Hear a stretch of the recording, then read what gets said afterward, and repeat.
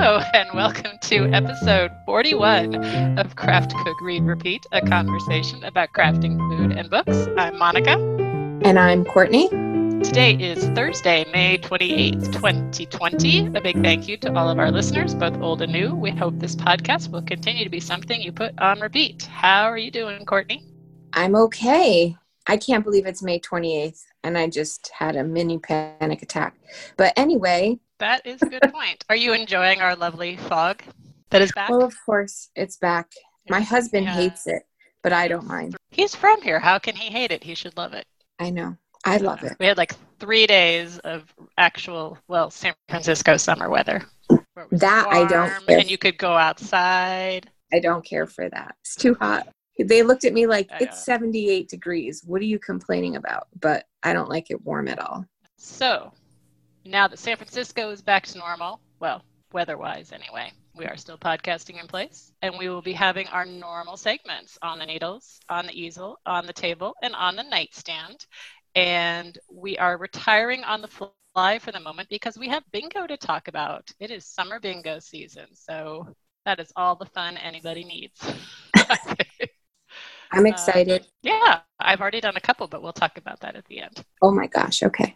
We'll start with on the needles. I finished my continuous cardigan, which I'm actually wearing today. Very exciting because the fog is back. This is my super oversized shrug. The pattern is by Kelly White from I don't know if it's an actual book. I have it as an ebook. I Knit San Francisco. Just all kind of San Francisco-based patterns and possibly local designers and yarn dyers as well. Certainly both my yarn and designer are local. The yarn is Favor Erin by Sincere Sheep in some unknown sort of color that is purpley. And I picked it out because I wanted kind of a neutral. It's such a giant statement piece that if I did it in a really obvious color, I would get less wear out of it. And I think my usual neutral is a blue, but I have a hard time wearing a dark blue with denim, and I generally wear jeans. So I wanted something different. And it is a purple, but it does feel pretty neutral. I could wear this with a lot of different colors, I think. So I'm pretty excited. And it's a giant lace square. I think it was 25 by 25 inches, but big yarn, big needles, so it didn't take too long. And then you pick up and knit a border around the edge that is ribbing, 1 by 1 ribbing, and then you do a smocking stitch, which is where you gather the stitches together and wrap the yarn around it. I know it's a sewing stitch as well, but I don't know quite how you do that. It gives a similar effect, I think. And you do 2 rows of the smocking, and they're a little bit offset. So it's a really beautiful border. Got to learn something new. I had not done a smocking stitch before, so that was exciting. And it took me a few times to get it right. You're wrapping the yarn around a group of stitches, and there are a lot of stitches where you take your yarn through the stitch like several rows below, and that's what I thought it was asking, and then it didn't look right. And then I looked up instructions that had a picture of the stitch with the instructions, and I said, oh, I'm going the wrong direction. So you go stitches over on the needle instead of down the needle. Totally different effect. So I did eventually figure that out, which was fabulous. And then you do a couple little sleeves and put it on, and it's very comfy and cozy. And since it's lace, it's also very airy, and it's kind of perfect for a foggy summer San Francisco day like today. It's just a little bit of warmth, but not too much like a regular knit cardigan would be. So really smocking and sewing involves elastic, and you can either just zigzag stitch over the top of the elastic and then it automatically gathers it, or you can like grab the elastic at intervals and it does like a lighter smocking. So there's a couple ways to do it in sewing, and I suspect that stitch is super elastic, and that's maybe knitting is much more elastic anyway. Yeah, and it's a 1 by 1 ribbing, so it's pretty stretchy anyway. So this actually, because you're wrapping the yarn around, I think it's 6 stitches, kind of pulls it in a little bit and maybe even makes it. So it's more for I think it gives the same puckered effect. Yeah, it looks really really pretty. So that was a fun pattern. My only quibble was with the bind off. Oh, that was the other thing. The bind off was a tubular bind off, which I've done before, which is beautiful but slightly time consuming because there are like 4 rows of preparation and then you do the bind off. So it took a little while, but less long than I suspected it would. So that was good. But the directions for that were in the back. So they had a technique section, which is fine because there's a book full of patterns and they put all the techniques in the back. But the directions for that were not as clear as I thought they could be, especially for a book that had directions on how to do plain knitting. Like, this is a stockinette stitch. If that's the level of instruction that you're giving, then you probably should have more detailed instruction for the actual complicated stitches. Kind of my thought. Yeah. So but anyway, other than that, it was great. And I'm super happy to have this finished project. And then I did a little work on my porthole cowl. Someday that will, actually, I think how many done? I've done like 2. I don't think I'm quite halfway through, but I'm getting there. So I've changed colors a couple of times. This is a pattern by Knitting Expat Designs where you use 2 different mini skeins in gradients, 2 different mini skeins sets. So I have 4 colors of a blue gradient and 4 mini skeins of a like white, brownish, gray, cream kind of gradient. And you start with the darkest of one and the lightest of the other, and then you rotate them through. So, and it ends up looking like you have polka dots on your cowl, and it's going to be an infinity cowl. So that one just takes a little time, and I kind of picked that up in between things. And I got a little bit of work done on that. So good. I'm kind of, when I feel inspired by something, I just kind of go with it and don't try not to overthink it too much. Then I started 2 projects. I got behind on my charity hats again. I was like, oh, because April went really fast. And I kept thinking, oh, it's a hat. I can do it. And then didn't happen. And then we're almost done with May, and I haven't done a May hat either. So I started my April hat. And my plan was to start it in between sweaters. You'll hear in a minute how well that went. This is the June hat by Megan Kelly, which is confusing, I realize. Kelborn Woolens did a series of free hat patterns, 1 for each month. And this was the pattern they released for June. So it's the June hat, and it's a 2-color hat. The brim is 1 color, and then it does alternating stripes. And you do a slip stitch every 10 stitches or so in one of the colors. So you end up with a column of a single color and stripes all in the background. A little different from the 3-color hats, striped hats I had been doing before, just to kind of change things up, but still pretty easy.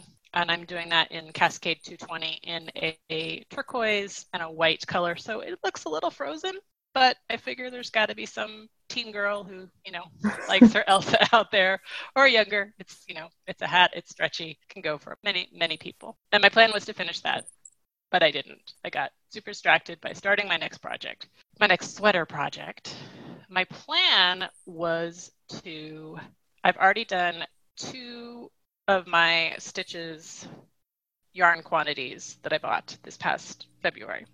So I thought, well, as long as I've got that done, let's go for the 3rd one and just do a clean sweep of my stitches sweaters. Won't that be amazing? But then we had the nice weather. It's actually summer. I don't have a lot of t-shirt kind of sweaters, and I thought that would be really good for a San Francisco summer. And I had some yarn already wound up that I had tried to make into a tank top, must be 3 years ago now. And it didn't work, and I didn't like the way it was turning out.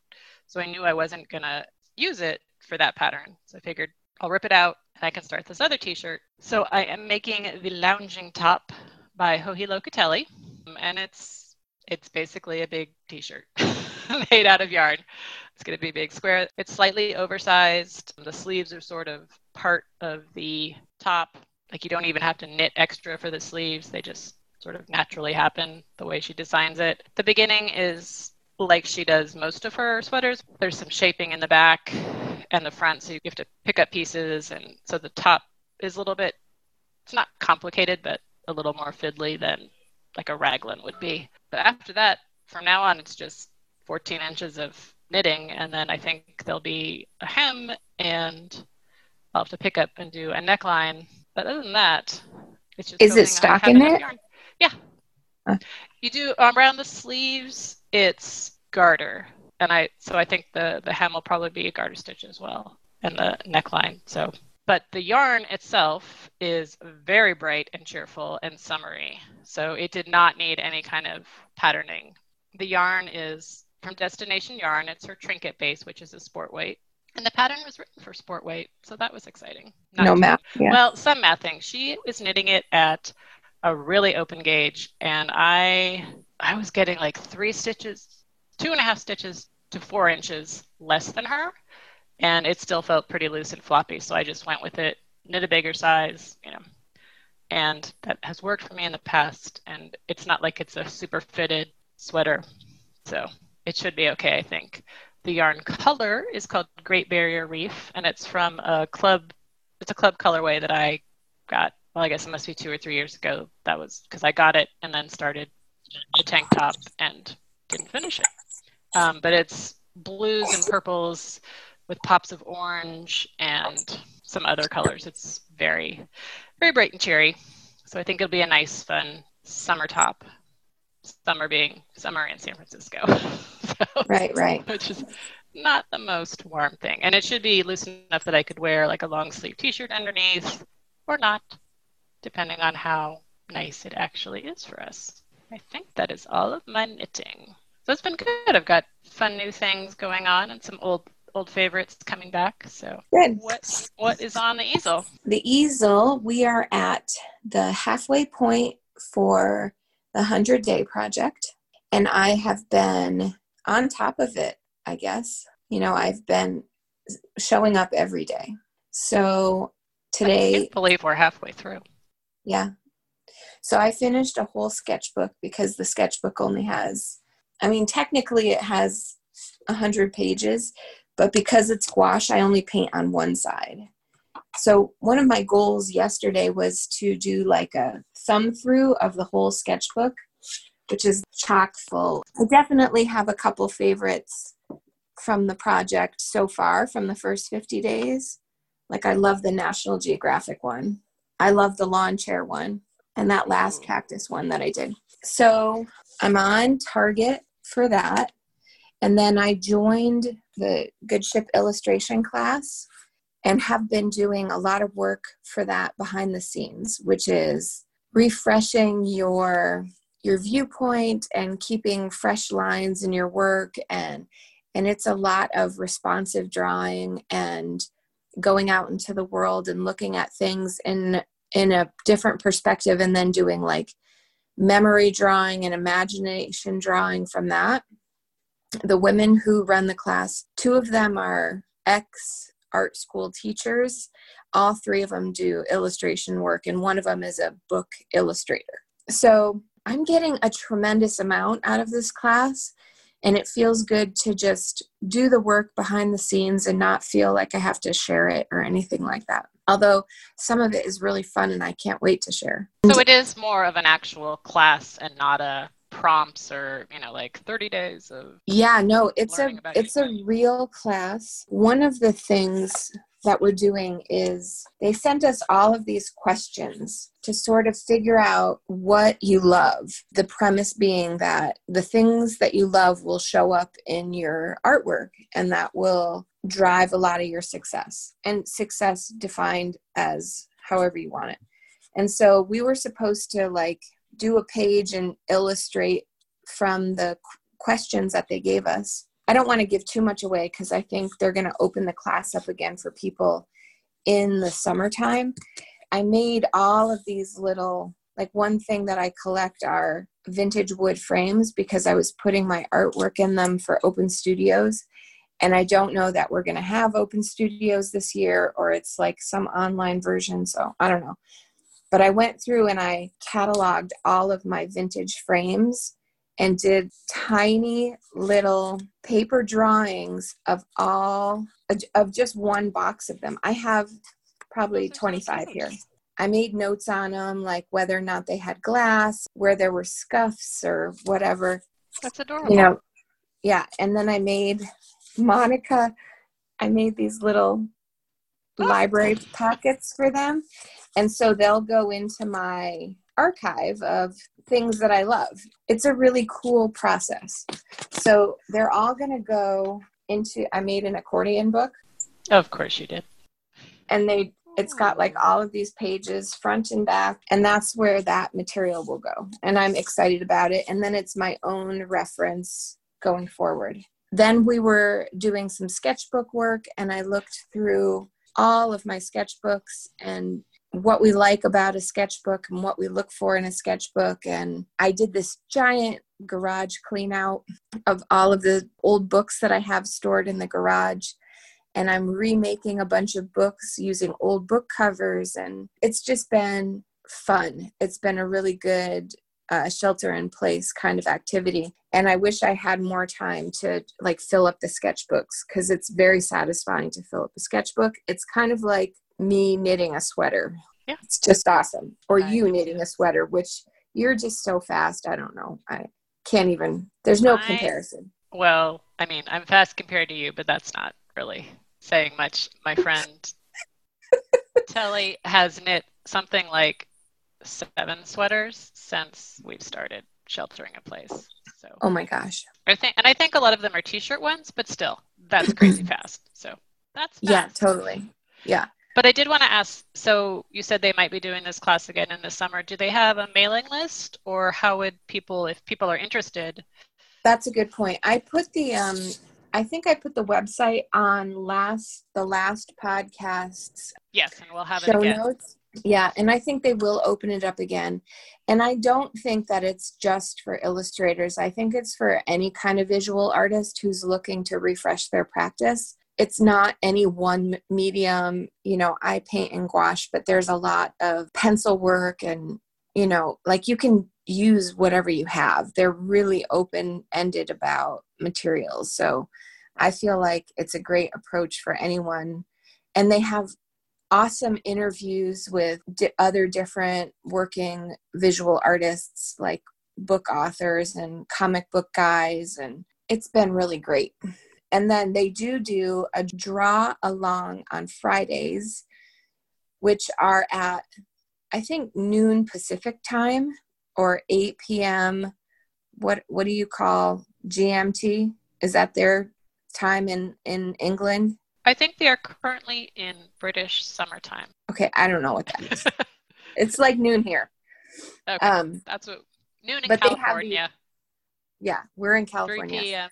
on the East Coast. Yeah, and maybe I'll put a little countdown if I remember it. The other 2 things on the easel-ish are reevaluating my art goals. At the beginning of the year, I had big plans. I was going to reignite my website. I had a goal for selling a certain number of art pieces, and then coronavirus happened. And I felt for several weeks like this is not the time to be starting something new and hunkered down and that kind of thing. But now I'm seeing that this is our new normal, and I don't want to lose the momentum that I was feeling at the beginning of the year. And so over the next week, I think I'm going to reevaluate all of those goals, including the ones that we talked about at the beginning of the podcast, and really think about how those will fit into our shifted household and the kids doing distance learning and that kind of thing. And then normally, you know, those gouache grids that Daria and I have been doing, and we've had such great fun with them. Normally, I had been working on mine over the course of the month, and I have not done a single square for May. So I am about to binge gouache. Zero?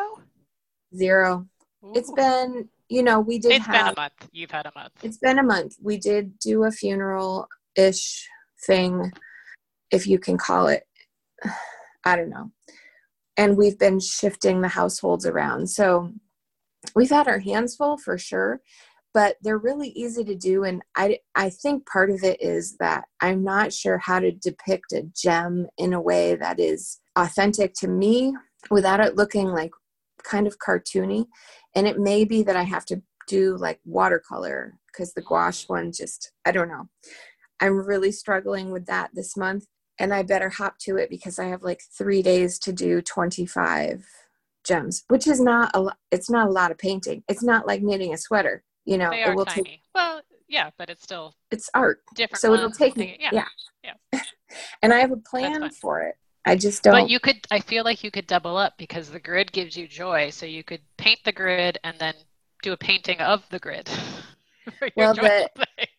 yeah, the grid does give me joy. And I thought today's joyful thing could be the sketches, because oftentimes the sketches for the gouache grid are so great. And then I'm like paralyzed to jump onto that actual beautiful gridded paper from Case for Making and do but that's partly too what this class, the Good Ship illustration class, is how to keep that freshness in your final work, like the freshness of a sketch in your final work. And I just think that that's such a great conversation to be having in my own head right now, because I know that some of my stuff is like a little bit too tight, and I would love to learn how to relax into it. I drove down the hill the other day, and there was this cactus in front of somebody's house down the hill. And the thing was all in bloom, and all I could see were these amazing cactus blossoms. And I thought about it, like, oh, that it would be cool to go down there later and sketch it. I attempted to go to the grocery store. The line was too long. I went to another grocery store, got what I needed.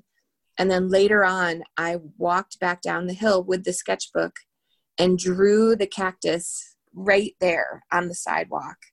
And the neighbor hollered out, and he was like, come back in the morning. The cactus is so much better in the morning. Oh, And that's awesome. yeah, but he doesn't understand. Like, I have a deadline. Yeah. So I drew the cactus on the sidewalk, and then I came home and added the paint in a really relaxed way. And then I reached out to the cactus people in our family and had them ID it for me. And that was really fun. And it was just a very organic process. And I want that to be how everything comes out. That's what's been on the easel. Excellent.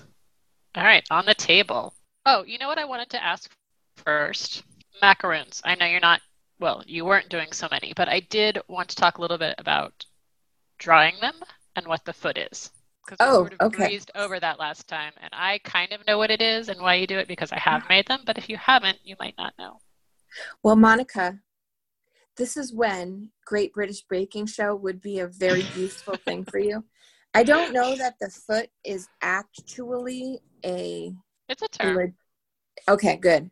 I thought it was, but so because the macaroons have no fat in them, I think and I don't understand the chemistry behind it totally, but I think what has to happen, and this happens when I make the Ricciarelli cookies too, because they're egg white based, and maybe you know more about this from meringue.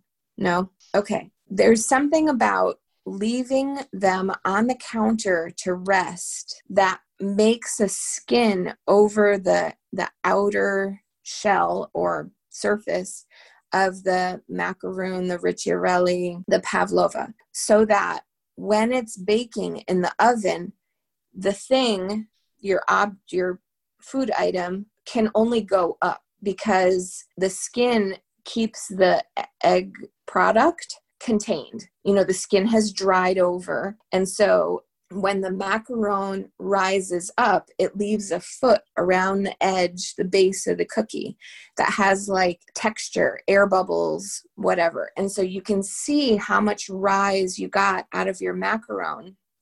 And then you have the beautiful glossy shell that had dried from that resting time. And that is very apparent with the macaron process.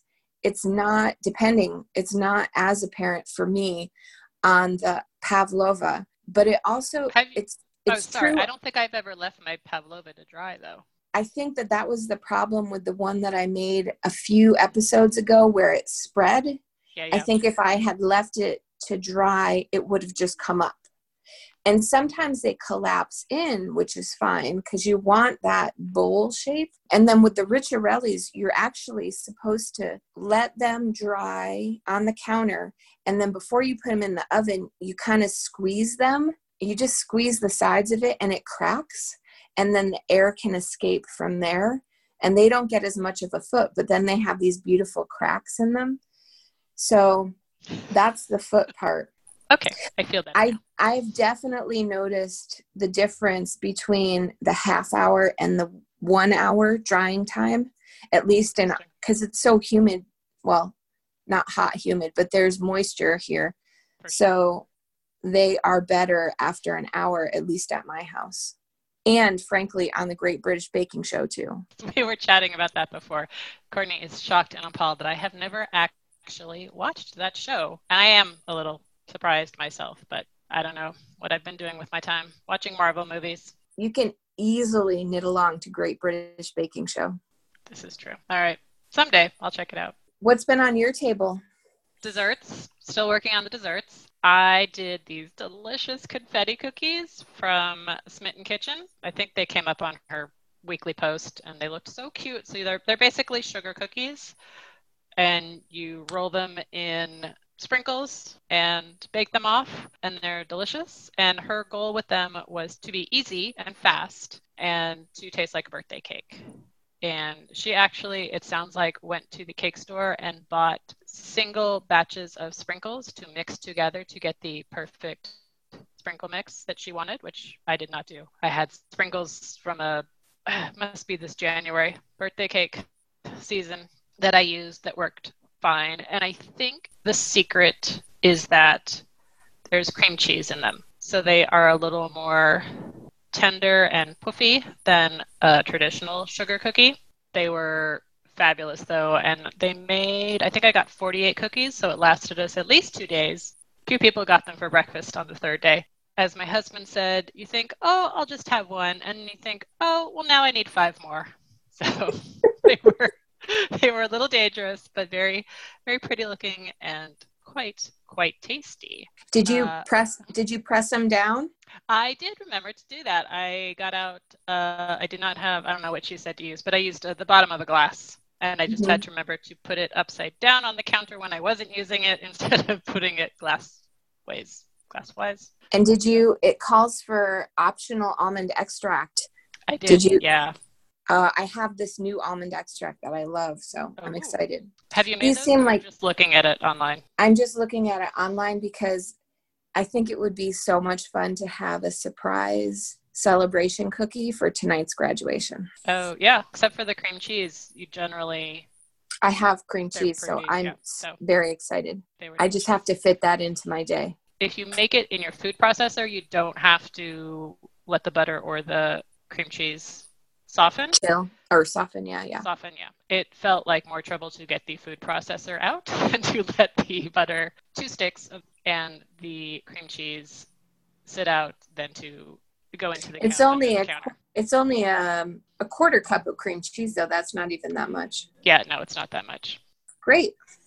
So since I had the cream cheese left over and I had bananas, as they tend to do browning on my counter, I made a banana cake with cream cheese frosting. So it was a gluten-free one. It was like a single layer banana cake, and I didn't have terribly much cream cheese frosting, but it was plenty for that. I remember that one was. I think that was from my flourless cookbook, and the cream cheese frosting was, it was from that recipe as well, from the flourless cookbook. So that was, it's banana cake, cream cheese frosting, delicious. That went over very well. And then I also made the tartine chocolate buckwheat cookies, which are also flourless, but that is from the San Francisco restaurant cookbook that came out recently to support restaurants. They were delicious. There wasn't that much buckwheat in them. I had to almost double it. I'm not sure if I didn't get my yolks and sugar whipped enough. I did it for a long time. It looked like they were as puffy and the right color as they needed to be, but it was like soup. They were not going to hold together at all. But I kept adding some more buckwheat, and it thickened up just enough, and they were very tasty as well. Chocolate cookies. Yeah. So that was delicious. For actual food, I can't just have dessert.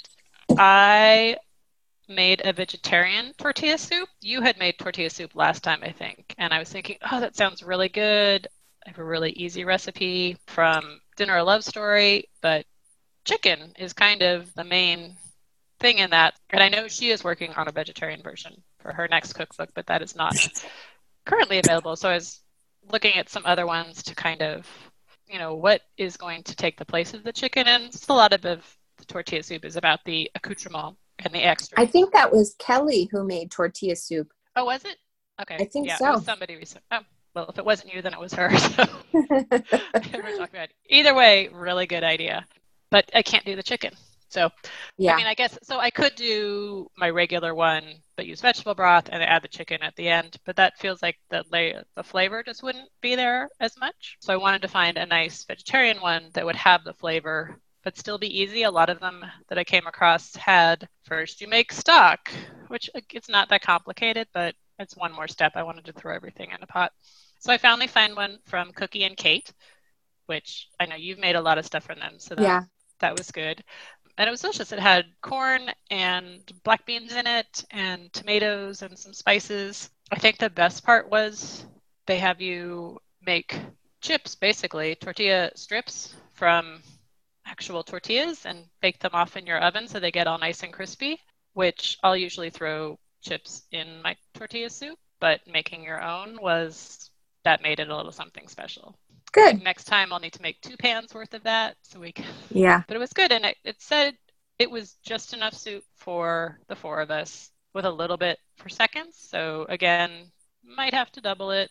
I think I was low on black beans, so I couldn't really double it up, but that was tasty. And then, the cauliflower and coconut curry that I posted on Instagram was also good. There's a new cookbook out that's global. I forget if it's vegan. It might be vegan, possibly vegetarian. The chef author is from Oakland. And so his version of it was you do cauliflower steaks and roast them and put panko breadcrumbs and serve that on top of the curry. That was a little bit too many steps, so I just chopped up my cauliflower and threw it in there. But he does have you do your own combination of spices instead of just using curry powder or just cumin, whatever. It was definitely a whole combination of spices that made it just that little extra bit of delicious. So that was good. Everyone seemed into that. And I think we had leftovers. That one definitely made a good amount. So I was pleased with that as well. Great. Yeah, I'm trying to figure easy things with a little bit of flavor. Yeah. My one child is out of school, so he gets to make dinner once a week now, which is very exciting. Good. I still got to make my kids do that. Yeah, his first choice is steak. My older one's first choice is like a rack of ribs. I was like, but that's fine. You can make steak. However, you have to make something for the vegetarian in the house as well. He's like, what? I know. Okay, welcome to your world. Yes. So, and actually I was sort of annoyed because I had done all of my menu planning and I did have steak and portobello mushrooms as one of my things. It's like, all right, fine. You could do that. But now you have to think of something else because I'm not. Yeah. The point of this is that I don't have to think. There's one night where I don't have to come up with the menu. So totally. How about you? I'm going to get the real meals out of the way very quickly because I have a huge announcement. All right. So we did turkey tacos again with the ground turkey. There's like a meat shortage. I don't know if you know this because it's like hard to that, but I haven't noticed that. I have had a hard time finding chicken, but ground turkey nobody likes, so it's everywhere. And that's fine with me because I can do enchiladas with turkey, and we did skillet tacos, and I even used a seasoning packet from Trader Joe's that was awesome. I don't know how I need to replace that. But anyway, turkey tacos, chicken chili the other night, which is that I've talked about this recipe before. It's a super easy chicken, white beans, what are those green peppers in the can? Jalapenos? No, they're just like green chili, the chopped up ones? Yeah, the chilies. Yeah, I think they just call them chilies. I just think they call them chilies too. Yeah. Just a few of those chopped up in there with a little bit of chicken stock. And then I serve it with cilantro rice or something like that and a little salad. So it's a white chili? Yeah, it's a white chili, white bean chili. Everybody likes it. It's not super spicy. And it was great until it got hot. And then it was kind of like nobody wanted chili, obviously. But I did make a couple cherry galettes, Oh. And the galette is the pie filling with the pie crust just wrapped around it, and it's baked on like a flat sheet pan. I made a couple of those with some very fresh cherries, experimented with 2 different pie crusts with the same cherry filling. I did like a flaky pie crust, and then I did more of a tart pie crust that had egg yolk. And I definitely thought that the tart pie crust was easier to work with. It rolled out a lot better. It had a little bit of confectioner sugar and an egg yolk. That's the only difference. It wasn't so sweet that you could tell the difference, but it was definitely easier to handle. So that was my own little kitchen experiment. But I also got some sourdough starter. And oh my gosh, I never would have, I saw everybody dealing with their sourdough starters and like stressing out about it and like looking for flour all over the city because flour is sold out everywhere. And I was perfectly happy to just keep making macarons with my almond flour stockpile. Well, you were making pretzels and you had all kinds of. Oh yeah, I'm fine. Yeasted waffles. You were plenty busy. Right. So a friend and neighbor had some sourdough starter, and she just basically dropped it off. And I said, sure, I figured I'll just make something out of it. I don't need to go the distance and make bread dough or anything like that. It landed though during a really busy weekend with some family stuff that we had to deal with. And so you have to, if you're not going to use it right away, you still have to feed it. It was like gremlins around here. All it does is like, you got to do the water, and then you have to give it so much flour. It's like, it just turned in, it had this life of its own. And honestly, because I did not care whether it lived or died, I just wanted to I had a recipe for sourdough chocolate chip cookies.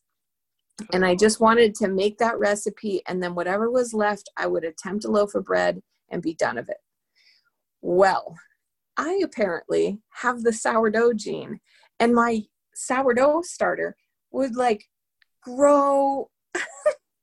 It was just beautiful. It had great flavor. So I gave out sourdough starter to anyone who would take it. And then I made the sourdough chocolate chip cookies, which the recipe that I had, they were a little too cakey, and I like a really dense chocolate chip cookie. And so they were twice as high as my cookies. Oh. The family loved them, and they were gone. They were totally eaten, even though I made a double batch. And then there are all kinds of experimenting with chocolate chip cookies. Well, yeah. We keep landing back to the fact that my original recipe is still pretty decent. But then I had to make the sourdough bread. It was like a 24, 36-hour process, where you have to fold the I'm complaining about it because it was just this whole ordeal. Oh, wait, when did you do it? Was it this week? Yeah. Was it like since the 22nd? My point is, can you count it for bingo? I can't count the sourdough for bingo, but I can count the make a double batch and give somebody. All right. Because I gave away the sourdough this past weekend. Oh no, this past weekend is part of it. It started. Yeah, but Friday I didn't night. make the bread then. All right. Okay. The first batch of sourdough yielded 2 loaves, and I baked them off in my big Dutch oven. The first one, I followed the instructions, which was a tartame recipe, and she likes her sourdough like way overbaked. And I wish you watched Great British Baking Show, because then I could add some quip about Paul Hollywood saying that my dough was underbaked or whatever. I think Americans generally underbake things more than we realize. So the first loaf was just too overdone for our liking. And the second loaf, I backed way off on the cook time, and it came out awesome. And it was almost like a whole wheat. The sourdough is meant to go into like a 500-degree oven in a Dutch oven and cook in there for 25 minutes, and then you can turn it down to 450 for another 15 or 20 minutes, or you can put it on a pizza stone. You can do a lot of things after that initial steam bake. But I left it in the Dutch oven the first time for way too long, and then the second time just for another, I don't know, 10 or 15 minutes at the lower temperature. And then I took it out and I let it cool on a rack until it was totally cool. And that allowed the interior to steam so that it was cooked, basically. And it was awesome sourdough. That my one and only loaf. It was fantastic. And it's kind of a whole wheat blend of sourdough. And I still have starter in the fridge. And I have plans to attempt sourdough pizza crust and sourdough pretzels. The bread takes too darn long for me. We just don't eat bread that much. You have to like fold the dough every 30 minutes for 2.5 hours, and then you got to let it rest, and then you got to do something else. And I just know. But I'm really glad that I had the experience. Oh, and I named her Sadie, the sourdough starter. It's my favorite old lady name. I think what surprised me was that I did not care about this. I mean, I wanted a loaf of bread, and that's why I followed through. But I think it's a lot like pie crust, where if you give it a lot of attention, you've gone too far. Like you need to like detach from the sourdough from the beginning and be like, whatever. Otherwise, I think it can just consume your life. Oh my word. And it was just, I think that the climate here is really amenable to sourdough, and that really helps. Well, yeah. I don't know. That's kind of San Francisco's thing. Yeah. Yeah. But it originated in Egypt or something. Sourdough. Huh. Yeah. It is the oldest type of risen bread. I feel like we're known for it, though. We are known for it. I clearly have a knack for the starter. So if you are a local and you need some, give me a call. But it is a pain during a pandemic when there's a flour shortage, because it's like, how do you feed these gremlins? Not after midnight. Yeah, exactly. And that is my sourdough saga. That is a saga. All right, on the nightstand. First of all, I just found out there is a TV show, The Ghost Bride, after the book, streaming on Netflix. Okay. So it's same author as The Night Tiger. Oh, Yang Xing Chu. I think it was her first book. And I think it's out of Taiwan, Malaysia, so it's subtitled. And that's where the book takes place. Planning on checking that out as well. Because I did pretty much like that book. I like The Night Tiger better, but this one was good as well. All right, books for me. Starting off with Time Travel Meets the Hallmark Channel series that I got myself into with oddly cheerful covers. So the first one I actually talked about last time, In 5 Years, which is the woman who has a vision or has a dream, transported 5 years into her future, there for an hour, totally different life. She comes back, and then it goes on from there. So apparently I must have been on some list, or just everybody is having a zeitgeist moment of time travel and romance.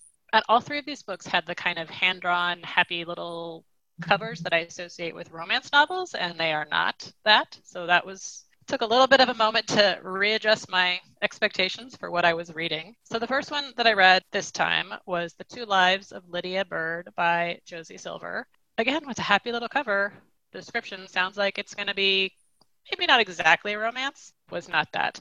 Lydia's fiance dies in a car crash on her 28th birthday. The book opens about a month after that, and she is dealing, obviously, with all the grief.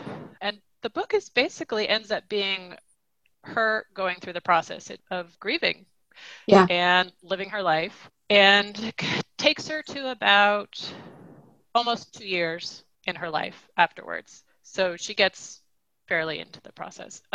So in a lot of ways, it was a really beautiful book. The hook in this is that she's having trouble sleeping. Her mom goes to the doctor, gets her sleeping pills that are slightly experimental, and she discovers they allow her to enter a world in which he has not died. So she goes to visit him. She's kind of binges at the beginning and realizes this is not healthy and cuts back to once a week.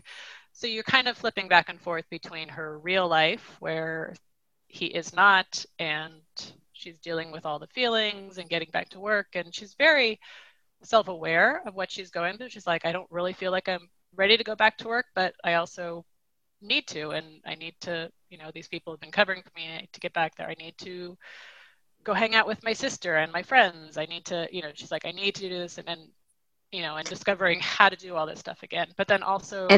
And does he encourage her? Like, can he talk to her in this world? Or does he know that?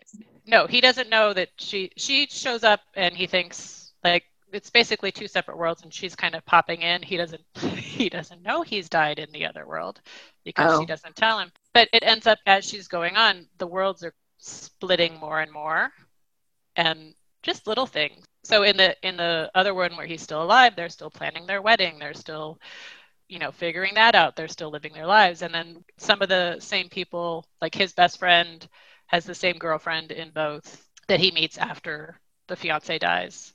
So she's in both worlds, but she lives like, so little things like she wakes up in her alternate world and they're going to the gym, and she's like, what the heck? I hate the gym. I don't exercise. That's always his thing. It's never been my thing.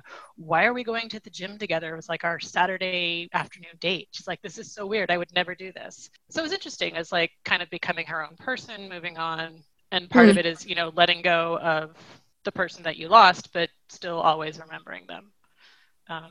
So it was a really, I have not had a loss that profound in my life, thankfully, but it felt like a pretty authentic expression of what she would be going through. And so it was interesting. I liked it. It was not a cheery book. So I'm glad I read it, but it was probably not the best book to be reading at this point, but it did feel like it could be a helpful book at a different time. And then it ends in like January 2020. So I'm like, oh my God, how far into the year are they going to get? Make it stop. It's going to be so interesting to read back on the fiction from this time period, people who are influenced by, oh man. Yep. So then the next one in my Hallmark / time travel series, this is the final one, is Una Out of Order by Margarita Montemor. This one was a little bit lighter. Una starts off, she's 19. I think it's like 1984. She's at a New Year's Eve party. Her birthday is January 1st, so New Year's Eve is always a big party day because it's also her birthday eve, and everyone's partying. At stroke of midnight, she kind of passes out, and when she wakes up, she is now 51. It is 2015, and she discovers that she lives her life a year at a time and then jumps around, and so she never knows where she's going to land. Her mom knows, and her assistant. So her assistant is there to kind of help her with, since this is her first jump, but he has known her for several years when she was older. So she is now mentally a 19-year-old, but has the body of a 51-year-old. And everyone else in her life has lived as do years. I. I mean, we all feel that way. That is true. I really enjoyed this book. I'm not 51. That's true. You are much younger. I know. But it was so interesting. She's like, oh my God, my body, why do I look this way? What is going on? But because of the time travel, she, it hits a lot of the tropes. Like she's made a lot of money betting on the stock market because, buy Apple. You know how to do it. She knows when to buy. She knows when to sell. She has a notebook of stocks. Anyway, so she has money. She can basically do whatever she wants. Her rule is the people around her, no spoilers. She's like, you're going to go through some hard stuff, but there's a lot of joy. And if you know that either of them is coming, it spoils it. I mean, whatever. You feel like you would want to know about the bad stuff, but at the same time, knowing about the good stuff is going to kind of ruin the excitement and the living your life. And so it's a really interesting way of looking at your life, and she keeps trying to change things. It maybe works, maybe it doesn't, you don't know. She ends up finding out some things, right? And she's like, it's weird, I don't know what's going to happen in my life, but none of us really do, except that we sort of see it sequentially, where she is jumping around. She knows she at least makes it to the age of 51. So, right. What a crazy concept. It is pretty trippy. And so each chapter or each section starts off with calendar age and mental age to kind of keep you, because sometimes she's older than her physical age. And the first one, obviously, it's a big difference the other way. And kind of what she does, it's really hard to have relationships because you're going to wake up and not know who these people are. Like you'll have forgotten, or I mean, depending on when you hit it, you could have really great friends. Does she know when she's going to shift? Yes, it's always on New Year's Eve, midnight. Midnight yeah. On her birthday. But she doesn't know where she's going to go. She doesn't know what the next year is. Oh my gosh. So she starts to find out some things, and she will occasionally leave herself notes if she thinks it's really important. Her assistant has said, I've known you before now. You were older, so you're going to know some great things. So even though you're 19 right now and completely freaking out, it'll all be okay. I can tell because I knew you before. So it's kind of a kooky, but also really interesting. And yeah, just kind of makes you think about how we live our lives and not knowing what's going to come next, but sort of appreciate things for what they are in the moment. So my next one was The Chosen Ones by Victoria Roth. And she wrote the Divergent series, but this is her first adult novel. It felt very similar in a lot of ways. It's the kind of, it takes place in Chicago. And this one, 10 years ago, Earth is invaded by some powerful magical being who's destroying everything because that's what powerful invaders do. There's a prophecy about who will destroy him. It also very much seems like a lot of Harry Potter fanfic. Anyways, there's a Dark Lord. He's actually called the Dark One. There's a prophecy, and 5 teenagers are chosen to train to battle him, and they destroy him. And so the book picks up 10 years after this, so they're having an anniversary celebration and, how their lives have gone. Something else happens, one of them dies, and then shenanigans ensue. It took a big change, or what seemed to me a big change, partway through the book, and I wasn't liking it. I was like, why are we doing this? This just feels like a distraction. And she did bring it all back. So I was fairly happy with how it all worked out. Definitely a lot of plot, so that's always good. And I think it's a series, but she left it, there was a pretty good ending, so it was not a cliffhanger, not a huge cliffhanger. So that was good. So that was The Chosen Ones by Victoria Roth. I think if you like the Divergent, it's like the Divergent series, but with less teen angst. So that was nice because they're in their late 20s, so they've moved past that a little. They have different issues. Then I read The Wise Man's Fear by Patrick Rothfuss, which is the good sequel. Holy cow, 1,000 pages. I went back and looked at which I didn't, it's on my Kindle, so I can't tell. I'm like reading and reading and reading. And I'm a pretty fast reader, as you may have known. I read a lot. I'm still reading. And I went and checked, because on the Kindle, it'll tell you how long the average reading time is for this book, 25 hours. It's like, wow, this is a lot of book. So very similar. I still enjoy the main character. There's just not any plot. 1,000 pages of not plot. I feel like he has a grand overarching view for his series. Yeah, I think so. But it's very minimally impacting the current book. He has new adventures. He's still at university, still like 16, 17, has a little adventure at university, has to leave. So the next 800 pages, he's off exploring the world and having adventures elsewhere. So it was good, but I was like, what's the point of all this? But I think, and then I don't think he's written any more in this series. He's written like a prequel, and he's written one about a different character that the reviews looks to be really good, but not at all. Is he at work on book 3? Book 3 is listed in Goodreads, so I guess it has a working title. But it's not available anywhere, and this other book is. So I feel like he's going George R.R. Martin on us and doing other things. So we'll see. Which is I might go back and read the extra book, the parallel narrative, because people really seem to like that. But I don't feel any great need for him to rush out with the next book. So I would just like a little more plot, maybe some editing as well. Some of these people get away with a lot of pages. But then my next book only took 6 hours, so that was great. It was a nice mystery, a new series for me. Two Girls Down by Louisa Luna. The second book in the series just came out in the past couple of months and got really good reviews, so I thought I would check it out since I have finished the ton of French books. Need a new mystery series.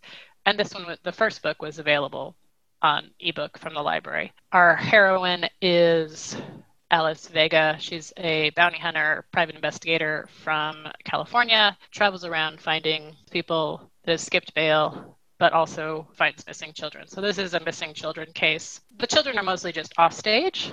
Sometimes thrillers like to have scenes with the psychopath and the victim, and my imagination can do plenty on its own. I don't need to read that. Vega is plenty tough, slightly emotional, has emotional issues, as one might expect, because it's a mystery novel. That's how our women detectives are. But she's very good at figuring out people, and she seems to have a hacker on call to get her all the details. So parts of it were a little bit odd, but the plot kept rolling right along. I kept wanting to get right back to it. One of the blurbs on the cover said that it was very cinematic, and that is absolutely true. I could totally see this being made into a TV series or a show. Tons of action. She works with a local ex-cop who lost his job because he was covering for someone else, and he is working as a PI, and so they're working together. The police are kind of stereotypically unhelpful. There's the captain who doesn't want these civilians getting in his way, the chief with the heart of gold who realizes how awesome they are. Yeah, so that was good, and it all worked out at the end. The girls were fine. So I am kind of looking forward to the second one. Although I think the guy that she was working with isn't going to be in there because it's just her name in the series title, not the two of them, which is kind of sad. Although then you just have the Robert Galbraith kind of coupley tension. Right. Going, which is not bad, but I don't, there's only so much you can do with that. I'm ready for a new one of those to drop. She's working on it. Okay. Apparently, although now she's got her side project of sourdough. And that is all that okay. I have read. I only have a couple. One piece of fiction called The Book of Longings by Sue Monk Kidd. This is a fictional account of a woman named Anna who marries Jesus of Nazareth. So, a light read. Sue Monk Kidd did The Secret Life of Bees, The Mermaid Chair, The Invention of Wings, and some nonfiction stuff too. This, I feel, was really well researched, but not to the point where you felt like you were beaten over the head with every apostle who crossed paths with Jesus of Nazareth. By well researched, I mean, I feel like she looked at a lot of artifacts from the region, and she really paid attention to what it was like to be a woman during the time of Jesus. That depiction felt very grounded to me. I have no problem with this as a practicing Catholic. I feel like that's important to say, because I feel like the lives of women during that time were not well documented, and definitely the women who had interacted with Jesus, their accounts were not documented like in the Gospels. One of her fair points about writing this book was that it would have been really unusual for Jesus to have remained unmarried his whole life. That was very uncommon. And so he probably would have been married and would have had a life if he were like a normal person in that society.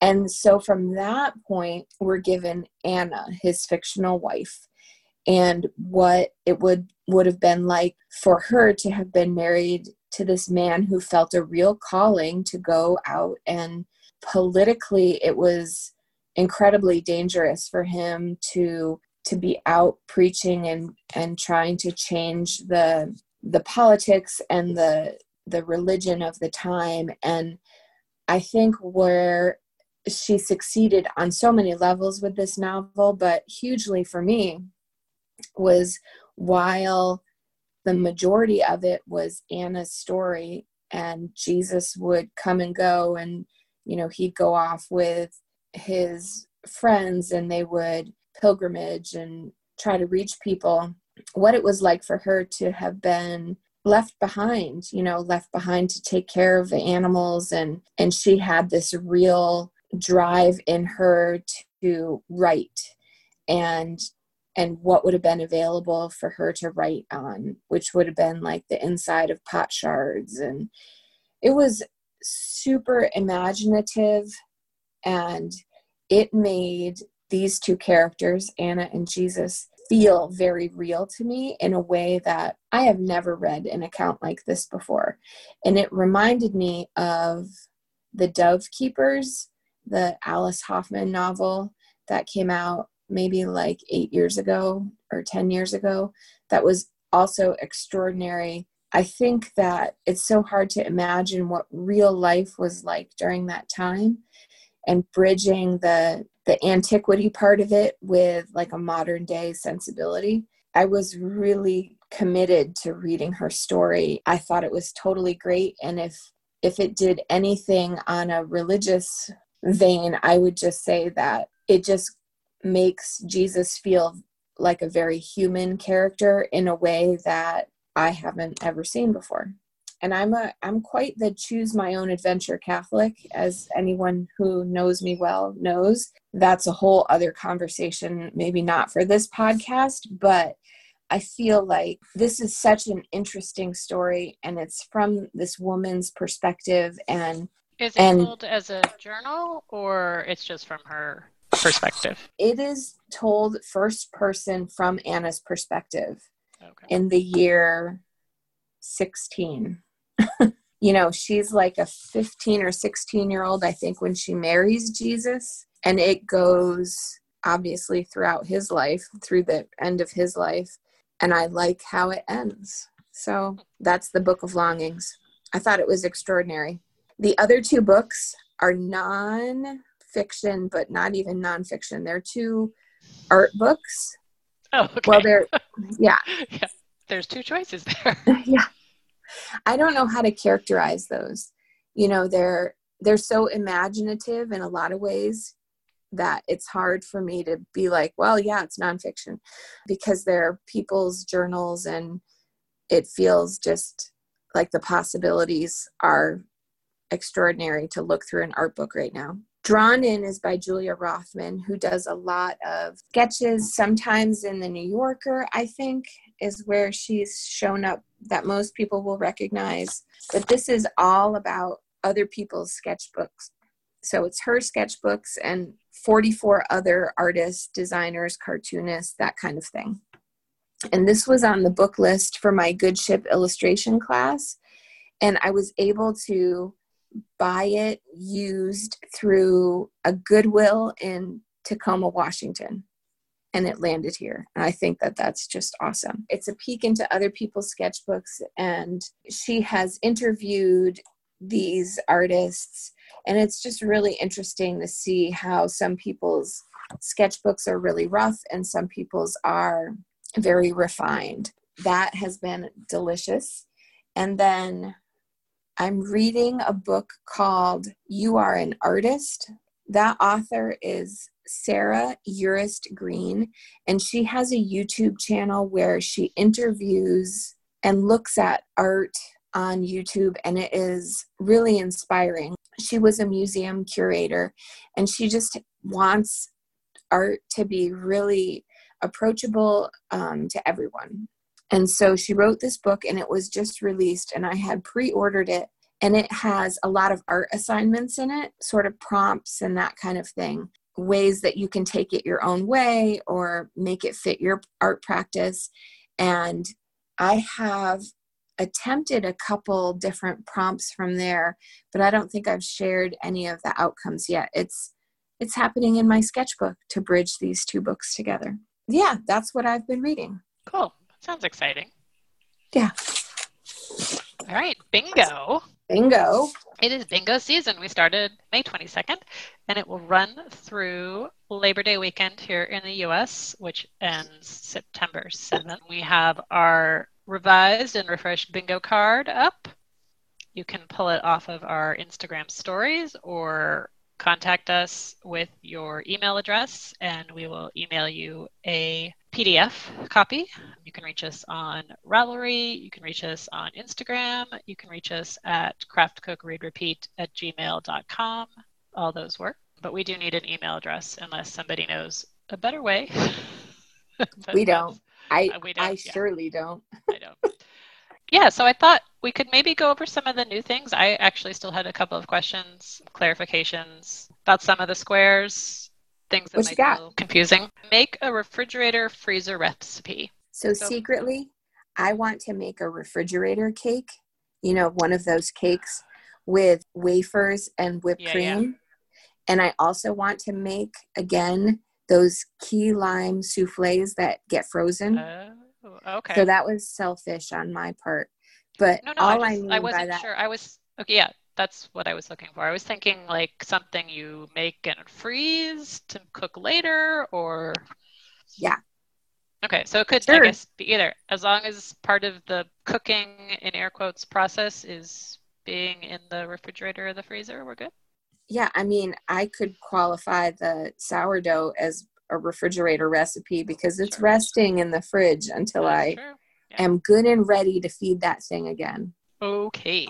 And then the make a restaurant Disney recipe at home. I wanted to give some more information on that one.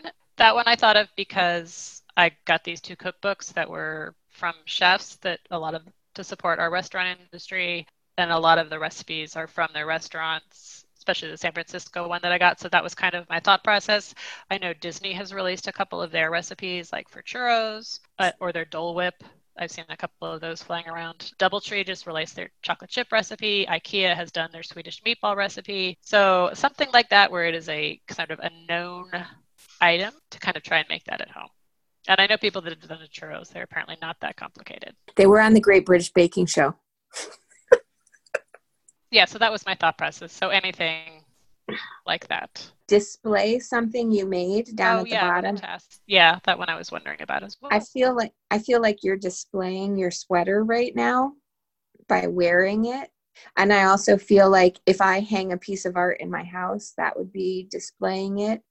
And what about posting on social media? Well, that's what was going to be my third one, was that if you are a reluctant poster, you could definitely display it. Like, it might be a little bit of a stretch for you to do that, but if that's how you want to characterize it, then have at it. I think it's pretty open-ended, but I did mean for it to be like, hang up some of your art or wear your handmade thing, or maybe you make a piece of jewelry and you take a photo of it and then you give it to someone. That's like 3 squares right there. Yeah. Cool. Yeah, you can definitely double dip in the squares or triple dip, however many you want. And yeah, we are not really policing. If you can make it work, make it work. Yeah, if you feel good about it, if it's got you making something, then we're happy. And we write these so that they are open to interpretation, and we can't wait to hear about your interpretation of it. Yes, the only requirement is to post your bingo card with your completed row, column, diagonal. Last year was just on Instagram with the hashtag CCRR Summer Bingo 2020. And that's on the one that lives in our bingo highlights on our Instagram, the header at Instagram. Yes. But I think this year we can also take submissions on Ravelry as well. I think there's a summer bingo thread. If not, I'll start one, and you can post there as well if you are not, because I know some people aren't on Instagram. Yeah. So we want as many people as possible to participate. So showing your completed bingo card is the only thing that we ask for before September 7th. We do want to see what you've been doing with the hashtag. I think I need to be following you.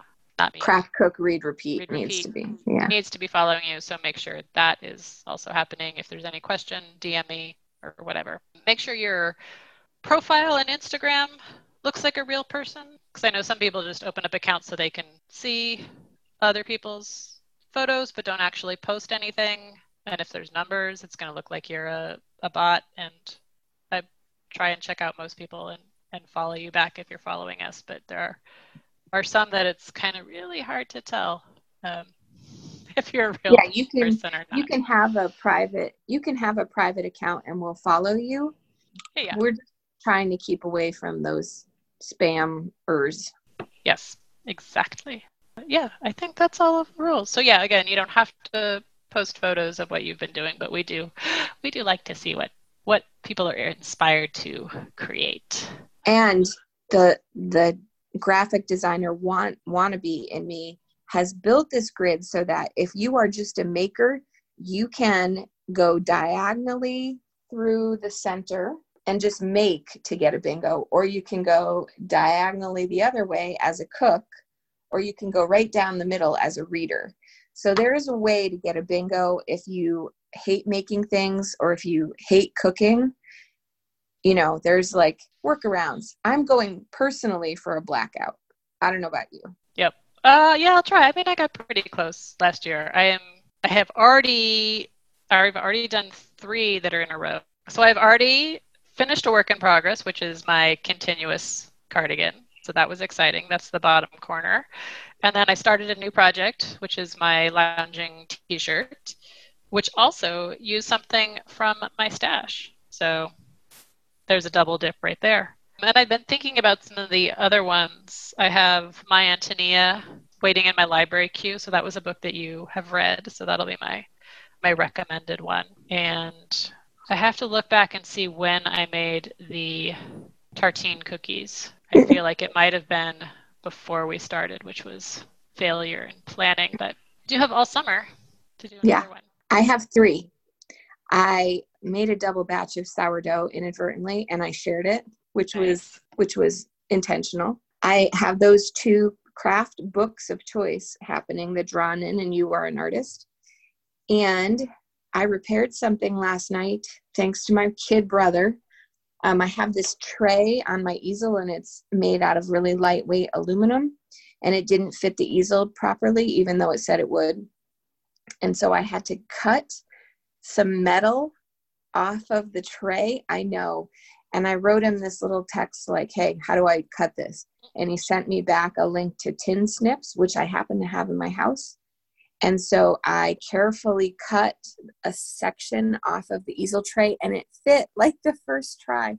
Wow. So this easel tray has been sitting underneath the sofa in my house for a year. And so I feel like I have legitimately earned the square by repairing something that was unusable. So is that also a new medium or technique? No, I just cut it. I mean, have you worked in tin yet?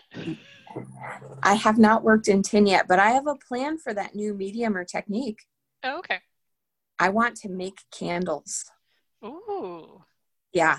I have a list on the back of my bingo sheet about things that I would like to attempt. All right. So we better get back to our bingoing. That's right. Stop chatting. I'm going to go make the confetti cookies. That sounds fun. They were delicious. You'll enjoy those. And the rest of you, make sure to do something you love every day. Thanks, everyone. Bye. Show notes can be found at craftcookreadrepeat.podbean.com. You can find us on Instagram as craftcookreadrepeat or Courtney SF, that's CORTNEYSF. On Ravelry, I'm Magdon, MAGDON. And if you have any questions or comments, email us at craftcookreadrepeat@gmail.com. Thanks for listening.